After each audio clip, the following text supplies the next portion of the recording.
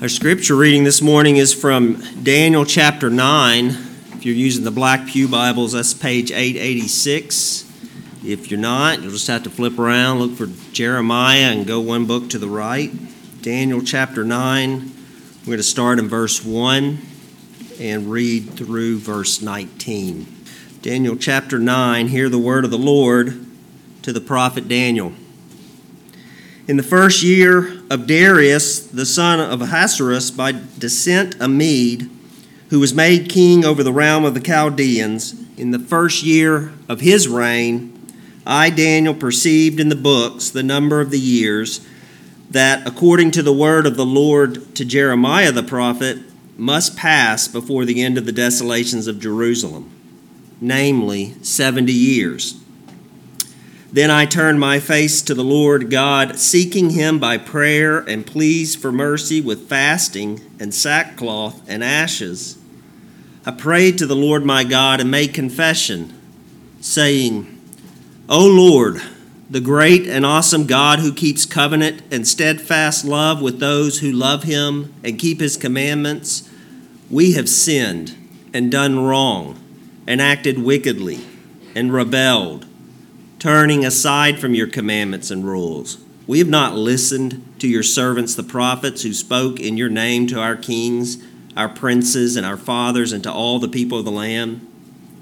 To you, O Lord, belongs righteousness, but to us open shame. As at this day, to the men of Judah, to the inhabitants of Jerusalem, and to all Israel, those who are near and those who are far away, in all the lands to which you have driven them, because of the treachery that they have committed against you. To us, O Lord, belongs open shame, to our kings, to our princes, and to our fathers, because we have sinned against you. To the Lord our God belong mercy and forgiveness, for we have rebelled against him and have not obeyed the voice of the Lord our God by walking in his laws, which he set before us by his servants, the prophets. All Israel has transgressed your law and turned aside, refusing to obey your voice. And the curse and oath that are written in the law of Moses, the servant of God, have been poured out upon us because we have sinned against him. He has confirmed his words, which he spoke against us and against our rulers who ruled us, by bringing upon us a great calamity. For under the whole heaven there has not been done anything like what has been done against Jerusalem. As it is written in the law of Moses, all this calamity has come upon us, yet we have not entreated the favor of our Lord, the God, turning from our iniquities and gaining insight by your truth. Therefore the Lord has kept ready the calamity and has brought it upon us, for the Lord our God is righteous in all the works he has done, and we have not obeyed his voice. And now, O Lord our God, who brought your people out of the land of Egypt with a mighty hand, and have made a name for yourself, as at this day we have sinned, we have done wickedly. O Lord, according to all your righteous acts, let your anger and your wrath turn away from your city Jerusalem, your holy hill, because for our sins and for the iniquities of our fathers, Jerusalem and your people have become a byword among all who are around us. Now, therefore, O our God, listen to the prayer of your servant and to his pleas for mercy. And for your own sake, O Lord, make your face to shine upon your sanctuary, which is desolate. O my God, incline your ear and hear. Open your eyes and see our desolations and the city that is called by your name. For we do not present our pleas before you because of our righteousness, but because of your great mercy. O Lord, hear. O Lord, forgive. O Lord, pay attention and act. Delay not for your own sake, O my God, because your city and your people are called by your name. I've asked this question not too long ago, but I'll ask it again, just kind of by way of introduction. How would your coworkers or your classmates or your colleagues or your neighbors or your family members, how would they describe you? What are some characteristics that they would voice about you, your life, how you conduct yourself? What might they say? Think about that for a moment, Kevin. How would your coworkers or your neighbors or those that live in your own house, how would they describe you, your character? It's a good question, I think, to ask.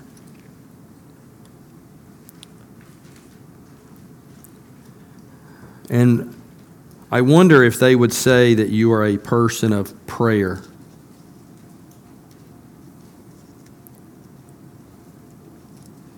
Would they say you are a person of prayer?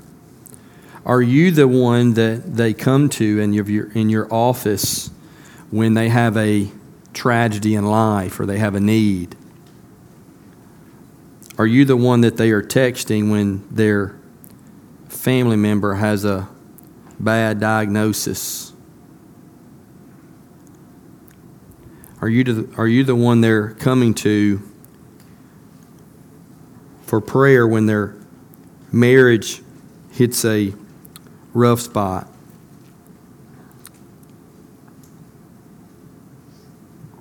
Are you a person of prayer? Am I a person of prayer?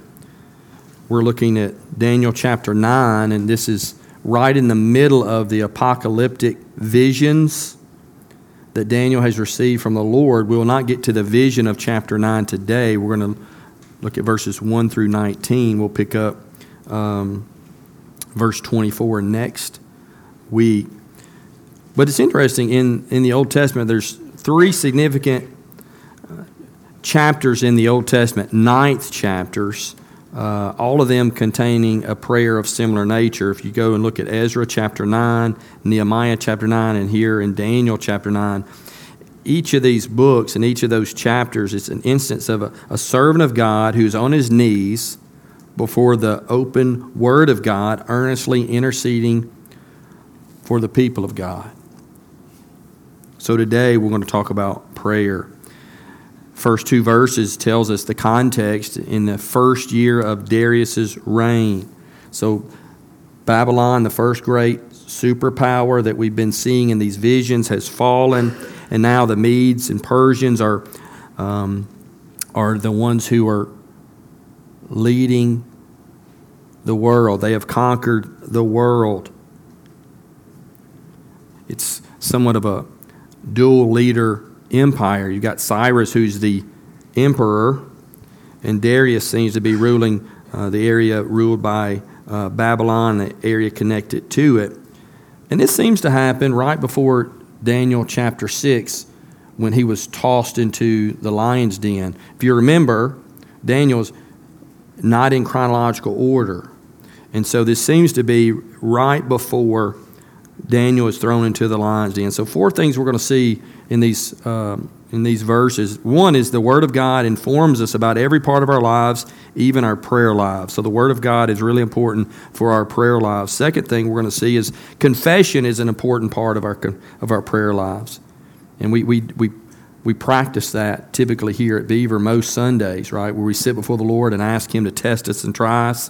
Third thing, intercession is for God's glory. So when we make petitions, when we intercede for others, it's for God's glory primarily.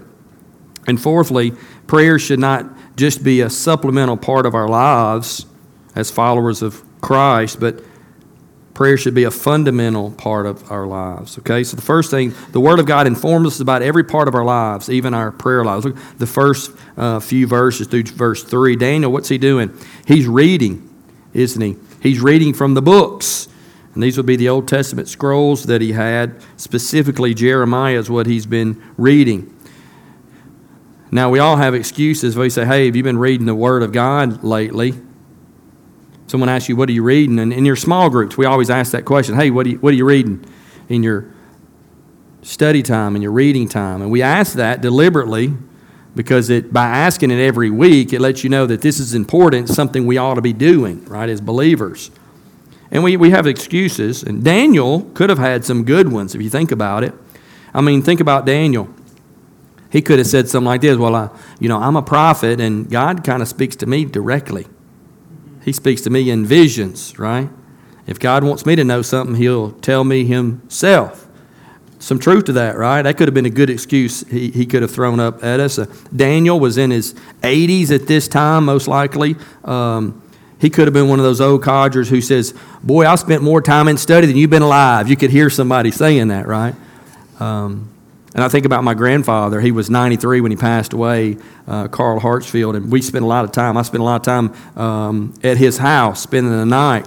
And the grandkids, there's several of us here, what would happen? Every morning, every evening, what'd you do? Larry Keith, we read that big old large print King James Bible, right? That was just his routine. And so when you were there, you got to do the reading, right? When he passed away, I'm not a child, I'm just a grandchild, but I was wanting one of his Bibles because he would use one, and get wore out, and he'd get him another large print King James. So niece was sweet enough. She heard me say that one day, and she brought me one. And so I'm able to have that, and it's precious to me. Old, in his 90s, but yet day in and day out, morning and evening, reading the Word of God. Why? Because he believed it was the inspired, inerrant, infallible Word. And he needed to read it, even as a 90-year-old man. Daniel, even as an old prophet, an old, wise prophet, yet what is he doing? He finds himself reading the Scriptures. Another example he could have thrown up, tossed up at somebody is, he's kind of a prime minister of sorts. In fact, hold your spot there. Look at chapter 3. Flip over a couple pages there. Daniel chapter 6. Look at the first 3 verses 1 through 3. Daniel 6, just a couple pages over. Let's read that real quickly. Daniel chapter 6. It pleased Darius. Keep in mind, this is about the same time period that we're at in chapter 9. It pleased Darius to set over the kingdom 120 satraps to be throughout the whole kingdom, and over them 3 high officials, of whom Daniel was one, to whom these satraps should give an account, so that the king might not suffer loss. Then this Daniel became distinguished above all other high officials and satraps, because an excellent spirit was in him, and the king planned to set him over the whole kingdom. Now, Daniel was like a prime minister. He had a lot to do, and like a lot of people who have authority, he was pretty busy. He had much to do, but yet what does we find him doing? He's studying and reading the Word of God. So he's making time. It's important, even as an old prophet. He's studying the Scriptures, and he's studying the book of Jeremiah. He may have been looking at Jeremiah 25, 11 through 12, which informs us, this whole land shall become a ruin and a waste, and these nations shall serve the king of Babylon 70 years. Then after 70 years are completed, I will punish the king of Babylon and that nation, the land of the Chaldeans, for their iniquity, declares the Lord, making the land an everlasting waste. He could have read that verse, or it may have been Jeremiah 29. This is a letter that Jeremiah sent. Remember, there's different deportations. In 605, Daniel is deported to Babylon, but Jeremiah is still in Jerusalem, and so he writes a letter, and this is part of that letter, Jeremiah 29, 10 through 14. For thus saith the Lord, when 70 years are completed for Babylon, I will visit you, and I will fulfill to you my promise and bring you back to this place. For I know the plans I have for you, declares the Lord, plans for welfare and not for evil, to give you a future and a hope. Then you will call upon me and come and pray to me, and I will hear you. You will seek me and find me when you seek me with all your heart. I will be found by you, declares the Lord, and I will restore your fortunes and gather you from all the nations and all the places where I have driven you, declares the Lord. And I will bring you back to the place from which I sent you into exile. So Jeremiah is given this prophecy, and Daniel is reading it, and he finds out, he's reminded that God will turn his people back to him and will have their city and their temple rebuilt. Well, Daniel is sure that this time of exile is coming to an end. I think we have the dates there. 605 when Daniel is exiled. The first year of Darius' reign is 538. And if you do the math there, if you subtract that 605 from 638, because it's BC and we're counting backwards at this point on the timeline, integers, right? Integers. Aiden, you remember integers, right? So it's 67 years into the exile that Daniel prays this prayer in Daniel chapter 9. So he's an old man. He was deported as a teenager, and he's an older man at this point in time. He knew he wouldn't return to Jerusalem, most likely, but the assurance that his people would go back and the city would be rebuilt and the temple rebuilt had to be a great comfort to the prophet. But notice what Daniel asked God to do. He asked him to do the very thing that that God said he would do. So God said, after 70 years, I'm going to bring you back to the land.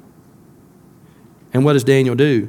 He prays that God would do that exact thing. Now, most of his prayer that we're going to look at is confessional, confessing his sin, confessing the sins of the people. But look at 16 real quickly. Look over at 16 through 19. O Lord, according to your righteous acts, let your anger and your wrath turn away from your city, Jerusalem. This is the petition part, and we'll come back to this again in a minute. Your holy hill because of our sins and for the iniquities of our fathers, Jerusalem and your people have become a byword among all who are around us. Now therefore, O our God, listen to the prayer of your servant and to his pleas for mercy, and for your own sake, O Lord, make your face shine upon your sanctuary, which is desolate. Now what has he already said? He's already said, I'm going to turn your hearts back to me, and I'm going to return you to the land, right, and restore you.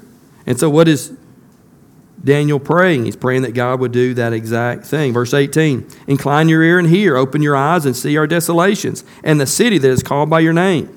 Jerusalem was left desolate. For we did not present our pleas before you because of our righteousness, but because of your great mercy. O Lord, hear. O Lord, forgive. O Lord, pay attention and act.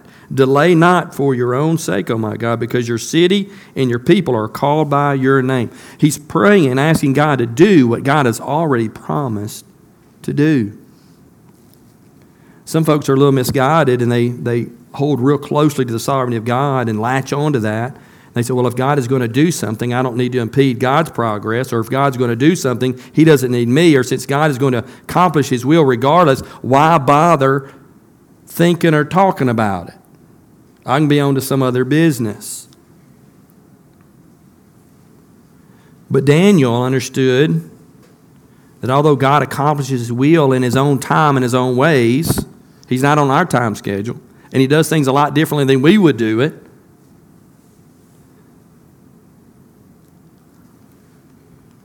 God nevertheless achieves his will through the efforts of his church, his people.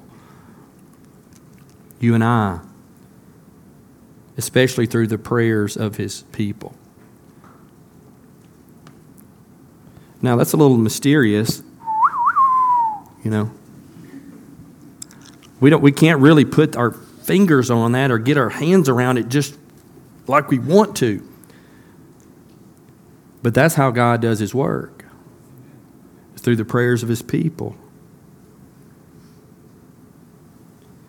In fact, the knowledge of God's promises should stir us to prayer rather than deter us from prayer. John Calvin writes in his commentary on the prophet Daniel, says, the faithful do not so acquiesce in the promises of God as to grow torpid. Torpid means lethargic. And become idle and slothful through the certainty of their persuasion that God will perform his promises, but are rather stimulated to prayer. For the true proof of faith is the assurance when we pray that God will really perform what he has promised us. Nothing can be better for us than to ask for what he has promised to give us.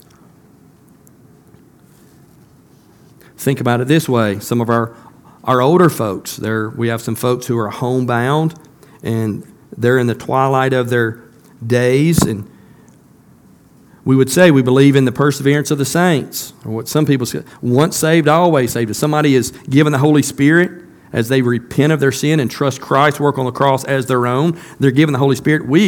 Part of our doctrine here as a Baptist church, right? We're Baptistic. Part of that is we believe in the perseverance of the saints. I mean, if somebody has the Holy Spirit, Mackenzie, they're going to be faithful to the end. They're going to persevere in their faith. But what do we do for these older folks? We pray, and we do it often, right? We pray that they would persevere in their faith. Well, what does the Scripture say? Philippians 1:6. The work that God began, he will complete. And we believe that to be true. But we know that God uses our prayers to accomplish His will. And sometimes we pray and we don't know God's will, but we pray asking for God to act on our behalf or a family member's behalf or someone in our church's behalf, right? We don't know how God's going to answer that prayer. And Paul addresses that, doesn't he? Romans chapter 8, verse 26 or 27. It's a very wonderful verse. It's very encouraging.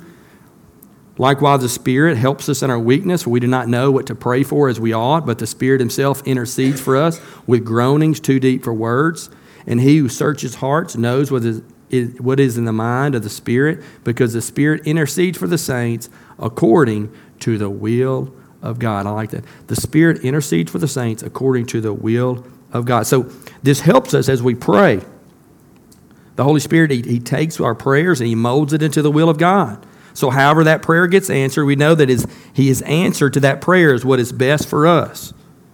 But when we plead the promises of God, we know that we are asking His will. And 1 John chapter 5, verse 14 and 15 tells us, and this is the confidence that we have toward Him, that if we ask anything according to His will, He hears us. And if we know that He hears us in whatever we ask, we know that we have the request that we have asked of Him. So the key, we need to ask God's will. When we ask God's will, it's going to happen. It's going to be done. You can take it to the bank. So we pray prayers like Philippians 1:6. We pray before we come to worship. We have a prayer time here for people that don't have or meet at small groups on Sunday nights. We have a prayer time for people who are already here at church, just to have prayer for our church and pray for our needs and pray for our service. Think about the high priestly prayer that Jesus prayed, John 17:17. Jesus thinking about His disciples, His followers. Sanctify them by the truth, Father. Your word is truth. That's a great prayer to pray for us as we come to small group, as we come to worship. God, sanctify us by your truth. Your word is true. Scripture is the key to determine God's will. We don't look for dreams. We don't look for all these other things. We look to the Word of God to direct us to God's will, and it shapes our hearts to His heart. So we go to the Scriptures, and the Scriptures inform us how we ought to pray. So when we pray, we need to start having our Bibles open. Start having our Bibles open. One of the things I've done is I've gone through the Psalms and just in color-coded with highlighters, highlighted verses. So a lot of times I'll just walk in here and I'll just have my Bible open and I'll just pray the Psalms, just walking through the sanctuary here, I can just flip through the Psalms, and I've got them already highlighted, and it helps direct my eyesight, catching those things. I can pray to the Lord. And the Puritans call this practice pleading the promises. They would go to God with what He said He would do. Lord, do what you said you would do. And we should do the same. Think about, you ever tell your kids something? Hey, we're going to go out. You can't ever say, hey, I think, or we might go swimming tomorrow, right, in the summertime. That's just stupid. You ought to know that. I've been a parent a long time, right? You don't say that. Don't even bring it up if you're not sure, right? You say, hey, we're going to go swimming tomorrow. Well, what's going to happen if Chris tells Drew, tomorrow we're going swimming? Then tomorrow, what's going to happen? What's Drew going to tell Chris? Yeah, going to remind him that we have to do what he said we're going to do, right? They expect you to, Drew expects you to go and do what you said you would do, right? Isn't that what God wants His children to do in prayer? He wants us to remind Him to do what you say you'll do. So the Word informed Daniel how he ought to pray, and it should do the same for us. Let's start praying more fervently with our Bibles open, praying the will of God. And I'm just learning. I'm a student at this. I'm just trying to figure it out. But I'm learning and growing in it. And you'll hear as we pray, you'll hear people. And our church is growing in that too, because you'll hear them quoting Scripture and praying God's will, right? Back to the Lord. So we need to grow in that as a church. The second thing we see from our text is confession's a big part of our prayer life, right? Confession should be a big part. Verses 4 through 15, Daniel realizes, when he realizes what Jeremiah has promised, and this exile time is coming to an end, he immediately begins to confess his sins and the sins of the nation. It's a confessional prayer. And you think about Daniel. What has Daniel done wrong in the Scriptures? And the Lord's really good at this, isn't he? We have great men of faith like Abraham and Moses, Noah, King David. But the Lord is really good because he always shows their flaws in Scripture, doesn't he? You have these great men of faith, but they had some terrible flaws like we do. But Daniel, what are some flaws in Daniel's character that you see in Scripture? You see any? Think of any? Yeah, I don't think there's any. And that doesn't mean that he was sinless, because he wasn't, right? He has impeccable character, and he godly, and he passed every test that we see in Scripture that he was given, but we know that he wasn't a perfect man. And so what does Daniel do? He includes himself in this confessional prayer. And we see that the humility of Daniel, right? He's fallen, he also has fallen short of God's glory, right? Just like all the sinful Israelites. Look at verse 4. Notice when he comes to pray and he's praying this confession, notice what he does. He acknowledges who the Lord is. I prayed to the Lord my God and made confession, saying, O Lord, the great and awesome God who keeps covenant and steadfast love with those who love him and keep his commandments. So he acknowledges who God is. And that's real important when we come in confession time, right? Acknowledging who God is. Look at verse 7. To you, O Lord, belongs righteousness. Yeah, acknowledging who God is. He's righteous. In other words, he's right and just, right? All the things that came upon Israel, that was the right thing to do. He gave them what they deserve, and that's exactly what they needed, right? Look at verse 15. And now, O Lord our God, who brought your people out of the land of Egypt with a mighty hand and have made a name for yourself, as at this day. Yeah, they're acknowledging who God is. Yeah, he's the mighty God who brought this nation, rescued them, redeemed them from the hand of Pharaoh. And that was an incredible event we studied not too long ago, right? Yeah, that's what God did. He brought them out, brought those people out from the hand of Pharaoh. Yeah, he's acknowledging who God is, but yet he's got this humility about him, doesn't he? Look at verse 3. I turned my face to the Lord God, seeking him by prayer and pleas for mercy with fasting and sackcloth and ashes. This is a sign of humility. It's a sign of humility. Now, we have to be careful. Sometimes we have these outward signs of humility, but our hearts are, right? I mentioned this text to you, Joel chapter 2, verse 12 through 13 addresses this, where they display external humility, but not internal humility. Yet even now declares the Lord, return to me with all your heart, with fasting, with weeping, with mourning, and rend your hearts, not your garments. Like, you're tearing your clothes and you're putting on sackcloth and ashes outwardly. God said, no, that needs to be the condition of your heart. It needs to be bowed low with your heart, right? Return to the Lord your God, for he is gracious and merciful, slow to anger, and abounding in steadfast love, and he relents over disaster. It's real similar to what we read here. Daniel is brokenhearted over his sin and the sin of the nation. And think about the exile. They were exiled, right? 3 deportations. Jerusalem is sacked, and the temple's destroyed and left desolate, and those that weren't killed or enslaved are taken back to Babylon, kicking and screaming. Why did that happen? Because that's what they deserved. Because of their rebellion.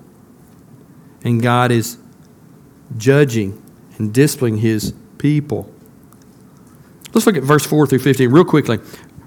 Look at verse 4. We're going to real quickly. Let's look at the verbs. What are God's people guilty of? Look at verse 4 real quickly, or look, verse 5. Notice we've sinned and done wrong. We've acted wickedly. We've rebelled. We've turned aside from your commandments and rules. Look at verse 6. They've not listened. You're not listening to me. You ever say that to your kids? You're not listening. Verse 7, bringing about shame because of the treachery committed against you. Verse 8, there's open shame. We have sinned against you. In verse 8. Verse 9, we have rebelled against you. Verse 10, we have not obeyed the voice of the Lord.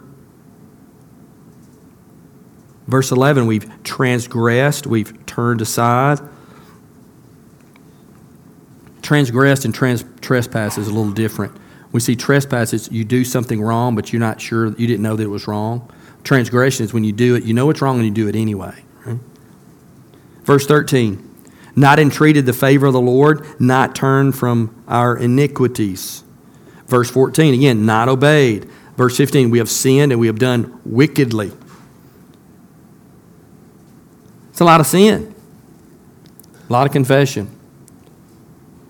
When we confess our sins to the Lord, how do we bring those to the Lord's attention? Lord, I made a mistake. I slipped up. A little faux pas.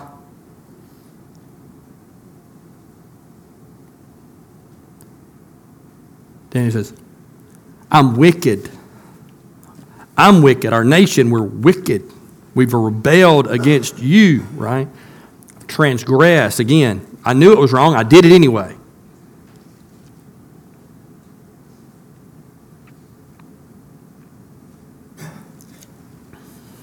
Look back to verse 6 through 8.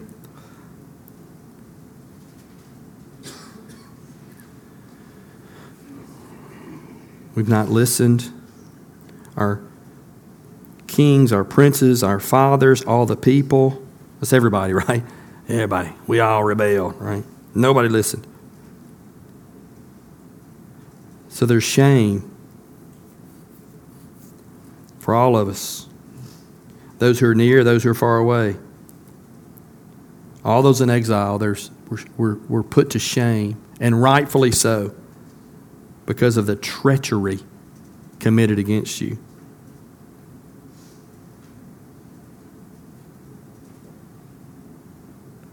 We've sinned against you, and we deserve everything that we are given. You are righteous. All that I've enduring, all that I've been given, I deserve. The word of the Lord informed Daniel how to pray, and much of his prayer is confessional. We need to keep short accounts with the Lord, right? Continually bringing our sin to the Lord. Acknowledging God's righteous judgment. God, everything above hell is a privilege. Everything above hell is a privilege. I deserve your wrath. I'm so thankful for Christ who bore that for me. I deserve hell, eternal hell, but you've given me grace and mercy. You know? Confession is a large part of what we do as prayerful people. We confess our sin humbly. Thirdly, when we intercede, when we pray for one another, it should be made primarily for God's glory. Whatever you do, whether you eat or you drink, do it all for the glory of God. Even our prayer life should give Him glory. It's interesting is think about this time of exile. The Babylonians are approaching. Jeremiah's been predicting this. We're in big trouble. We're in big trouble. We're fixing to get what we deserve. We need to repent. We need to repent. The nation didn't repent. And so God commanded the Jews not to pray. Not to pray for their escape. Jeremiah chapter 7, verse 16. As for you, do not pray for this people or lift up a cry of prayer for them, and do not intercede with me, for I will not hear you. Again, Babylon's coming. Don't pray for deliverance, because you're not going to be delivered. Judgment's coming. I done said it. Judgment's coming. There's nothing you can do about it.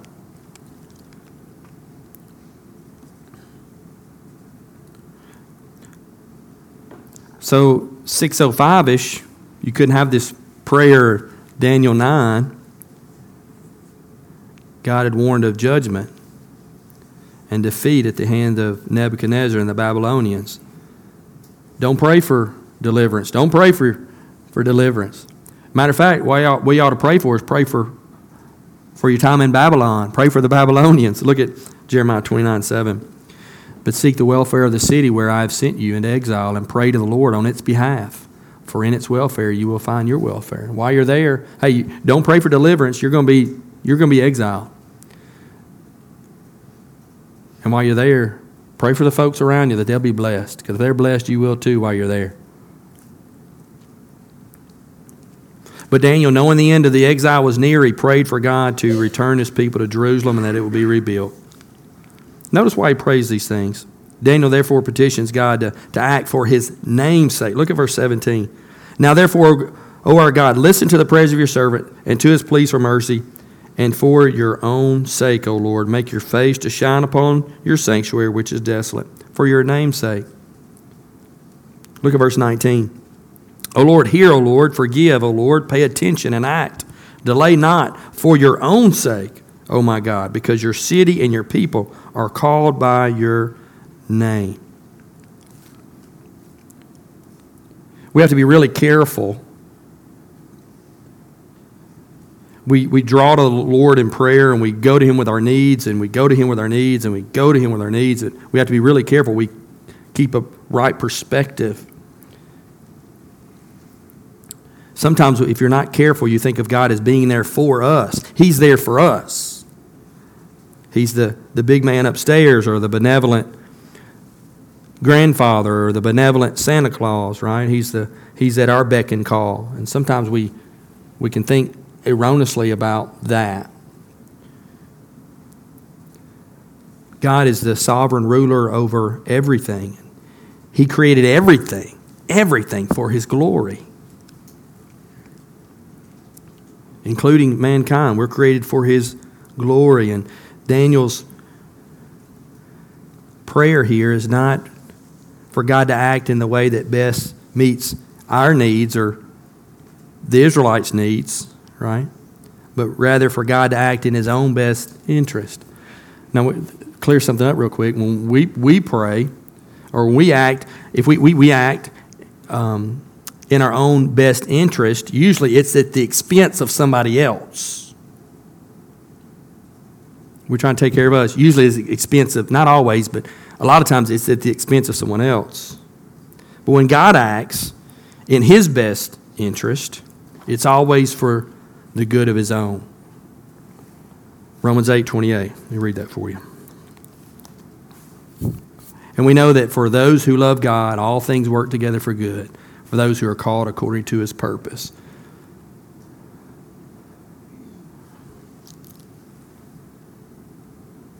Daniel petitions God to act for his sake, and we need to be thinking about that as we pray. Father, I pray that you would save my neighbor. We love her. We love her so much. But Father, if you save her, that's going to make you look really good. Do it for your name's sake.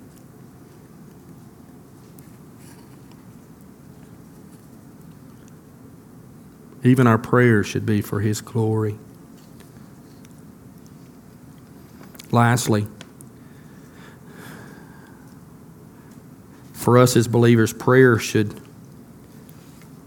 not just be a supplemental part of our lives, but a fundamental part of our lives. How many pray? How many of you prayed enough this week? Pray. It's so good when you preach on prayer, because it's always helpful. Because it's like, sometimes we need an attaboy, and sometimes we need a kind of kick in the hiney. This is always a kick in the hiney type of sermon. Because how many prayed enough? How many prayed enough this morning? We talk about it, and it didn't always happen, right? Sunday mornings sometimes get a little crazy, especially if you got little ones, right? You've cussed twice and whooped 3 kids before you get to church sometimes, right? Just getting here. Just trying to get here, right? But on Sundays, it's so important just to be able to get up. You say, it's Sunday, I'm going to rest, I'm going to sleep in. No, Sunday's the day you need to get up and spend time with the Lord. Prepare your heart. That's what's so good about this prayer time. They meet right here, right? When small groups are going on, children's small groups going on, some adult small groups going on, student small groups going on. We got a few adults in here praying, and it's just good for your heart. Because when it comes to worship, you're kind of ready, right? You're ready for worship. But we need to pray. We need to be prayerful people. We need to depend on the Lord, interceding, confessing sin, giving praise. Yeah. Think about Daniel. Do you remember all the way back to chapter 2, Nebuchadnezzar's threatened to do away with all the wise men? So all the wise men are going to die, including Daniel, Shadrach, Meshach, and Abednego. You remember that? Chapter 17 through 19. Let me read that for you. Then Daniel went to his house and made the matter known to Hananiah, Mishael, and Azariah, his companion, that's Shadrach, Meshach, and Abednego, and told them to seek mercy from the God of heaven concerning this mystery. What was the mystery? Do you remember? Nebuchadnezzar had a dream and he was disturbed.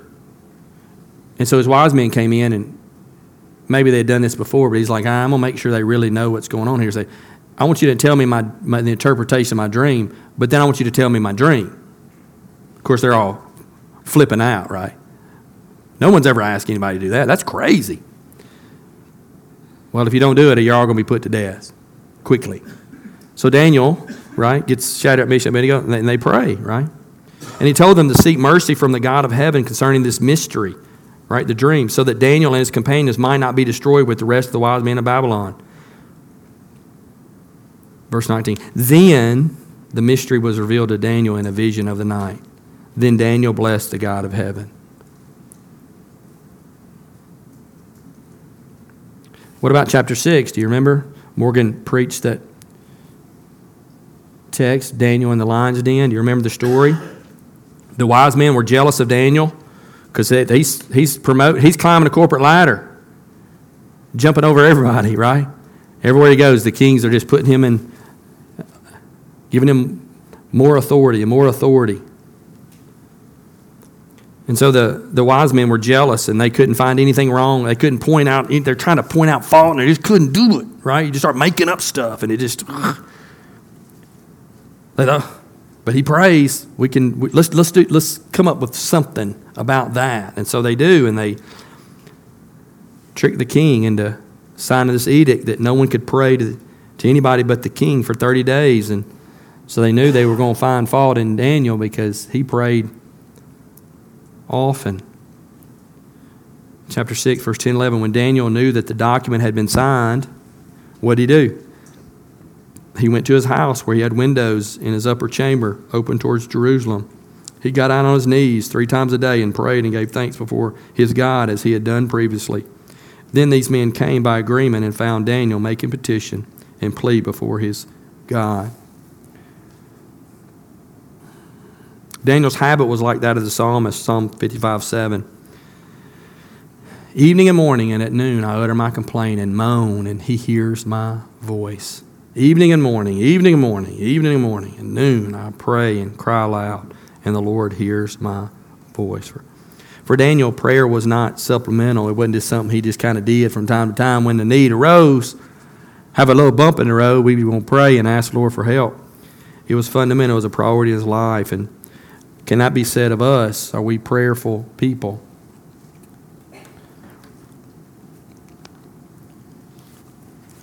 Are we prayerful people? Yeah, we should be. It should be a big part of our lives. And like I said, no one prays enough, do we? The preacher doesn't pray enough. Small group leaders don't pray enough. Deacons don't pray enough, right? Yeah. How do we apply these first verses here? I think firstly, we should again prayer should be just a big part of what we do. And so I want to encourage us as a church family, just by way of application, is let's be prayerful this week. Let's be prayerful today, and let's pray with our Bibles open. Let's try to start praying with our Bibles open. Okay? I know a lot of you get up and you get your coffee and you get maybe a little breakfast or something. You hit the road and you're driving to Memphis. So for a lot of you, that's your prayer time. Well, don't pray with your Bibles open in. That's silly. But you get your prayer time in, right? But for those, if you can, I encourage you to just maybe open up the Psalms and begin to pray those Psalms. For me, it's easier if I'll go through all the Psalms just a little at a time, and I'll highlight those things that I can pray to the Lord. It's been really helpful for me. So let's be more committed and more prayerful as a church. Secondly, we need to keep short accounts. 12 of these verses are confessional.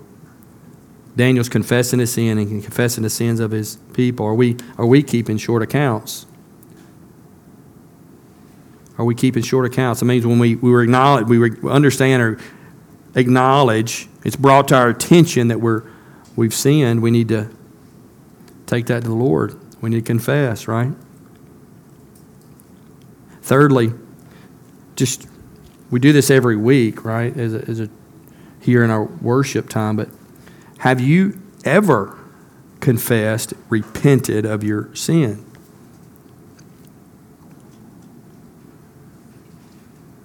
This is 538 BC, but we're in year 2023. We're living under the new covenant. Christ has come. He's lived the life we needed to live, and he died the death that we should die. Have you ever, talk about confession and confession and confession. And sometimes we think about, I'm just admitting I'm wrong. No, have you ever confessed your sin? There may be someone here and you've never confessed your sin. You never repented. You never turned from your sin. You've never placed your faith and trust in Christ as a Lord and Savior. Then I want to encourage you to do that today. It is destined for every man to die and then to face the judgment. You die separated from the Lord. If you've sinned, and all of us have, we're separated from God. We don't grow up. We don't come out of the womb being a child of God. No, we're born rebellious sinners. And because of our sin, we're separated from God, which means we don't know God. We can't communicate with God. We're far from Him.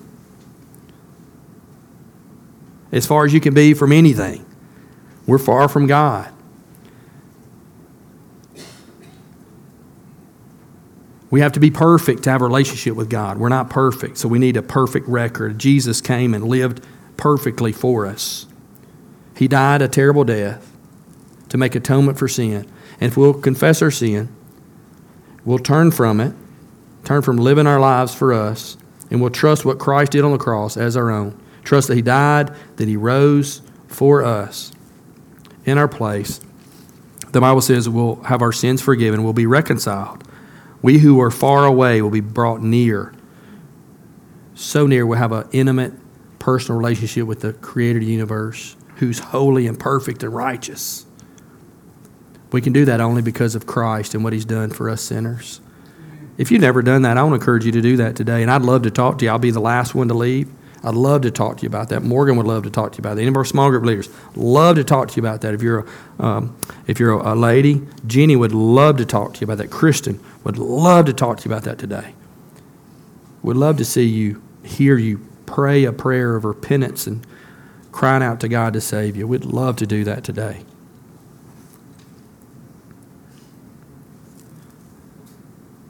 And lastly, I think are we living, are we praying for the sake of His name? Our lives, even our prayer lives, would be for His glory, for His name's sake. May that be true of you. May that be true of me. May we grow in that area. Father, sanctify us. Make us more like Jesus as we read and study and hear the Word of God. We pray in Jesus' name. Amen. Worship